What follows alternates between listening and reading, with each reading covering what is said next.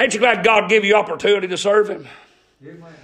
I read one time a guy said this. He said, how come it is an honor to serve a earthly king and a sacrifice to serve a heavenly king?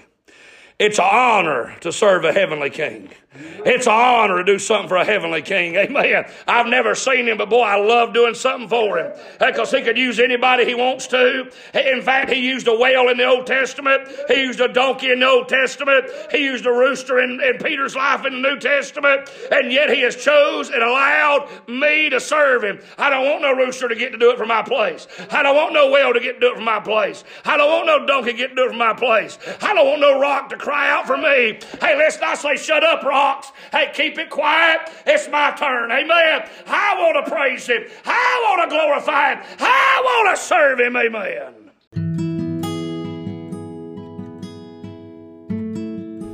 Hello and welcome to the Victory Bible Podcast. Thank you for deciding to listen today and be a part of our listening family. We pray that everything is a great blessing to you.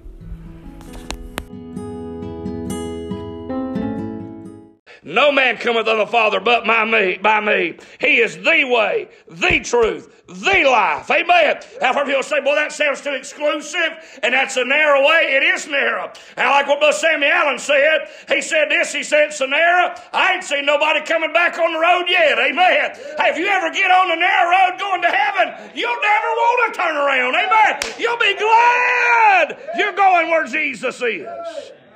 You ain't looking for a U-turn. You ain't wanting to turn around. You glad you're going where you're going. Amen. And listen, true Jesus. Not only that, but authoritative Jesus. Listen to this. He said, he that is holy, he that is true, he that hath the key of David. But I read this, and one writer said this. When you give somebody a key, you give them authority. If you go out to vacation and you leave somebody your key, you left the authority and the access to get in your house and do whatever needs to be done and get whatever needs to be got, and you left them that authority to do everything in that home. Boy, I tell you what happened here in these verses. Jesus has full authority.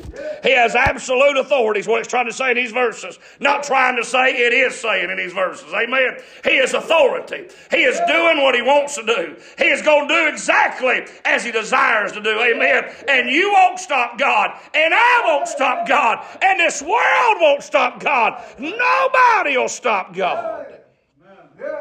Well, me and you do is just get out of his way and let him roll on. Amen. Hey, just fall in behind him and say, God, let me just get in on it. Amen. Me too, by the way. I just want to get in on it. The Christ we praise. Well, thank God he's worthy of praise, ain't he? Amen. He's worthy of glory. He's worthy of honor. He's worthy of everything we'd ever give him. Let me tell you this. The church is profitable. Church is profitable. Not only the church of Philadelphia, the Christ we praise, but the church is profitable. Yeah. Verse 7 said, he that openeth, and no man shutteth, and no man openeth. I know thy works. Behold, I have set before thee an open door. No man can shut it, for thou hast a little strength. Everybody around this church will say, well, they ain't got much. They ain't got but a little. All they got's a little.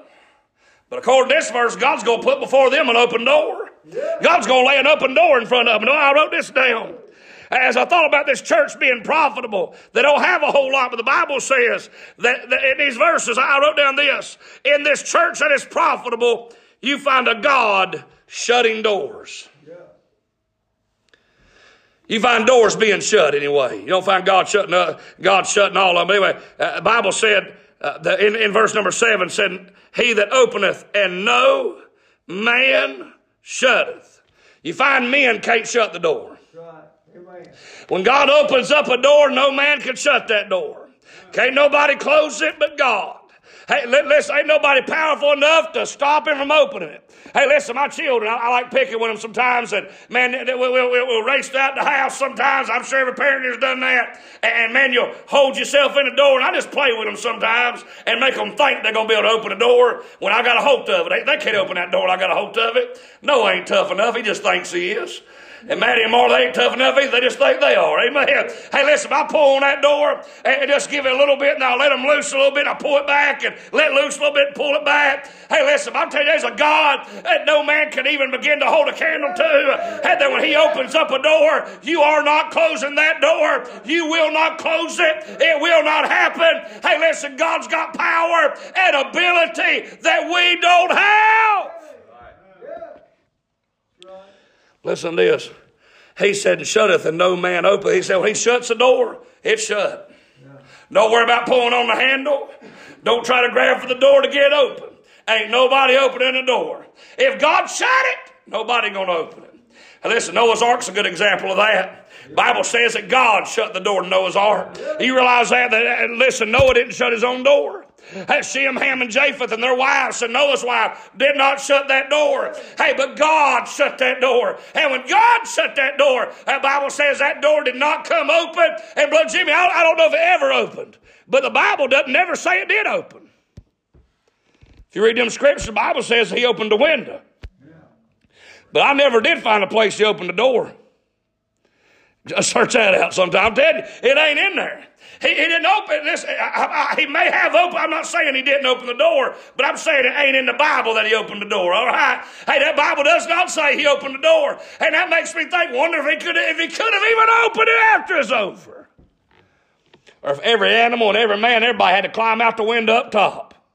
Either way, I don't know, but I'm telling you this: when God shuts a door, ain't nobody opening it. Amen. Like I thought about this, not only is there some shutting doors going on, but there's some set doors.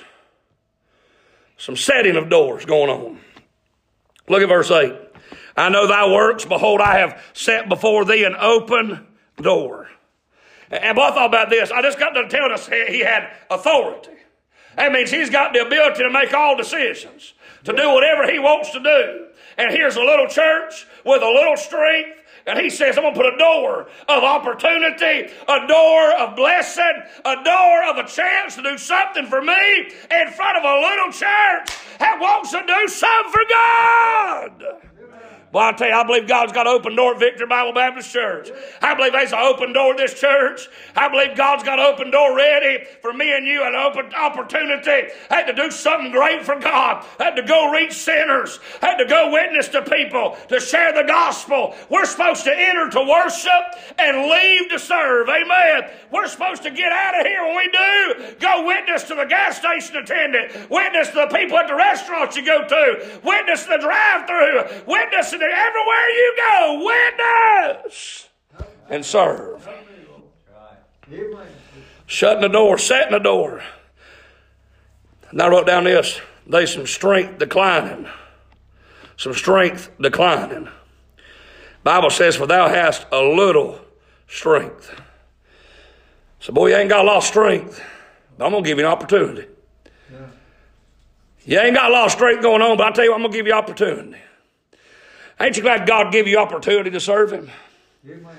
I read one time a guy said this. He said, how come it is an honor to serve a earthly king and a sacrifice to serve a heavenly king? It's an honor to serve a heavenly king.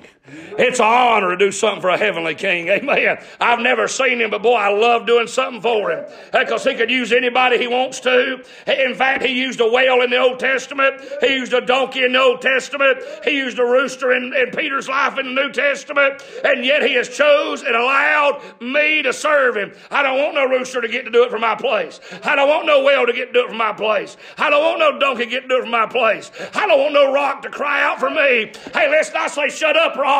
Hey, keep it quiet. It's my turn. Amen. I want to praise.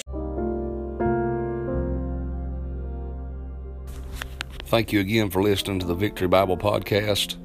Look forward to you listening again with us next time.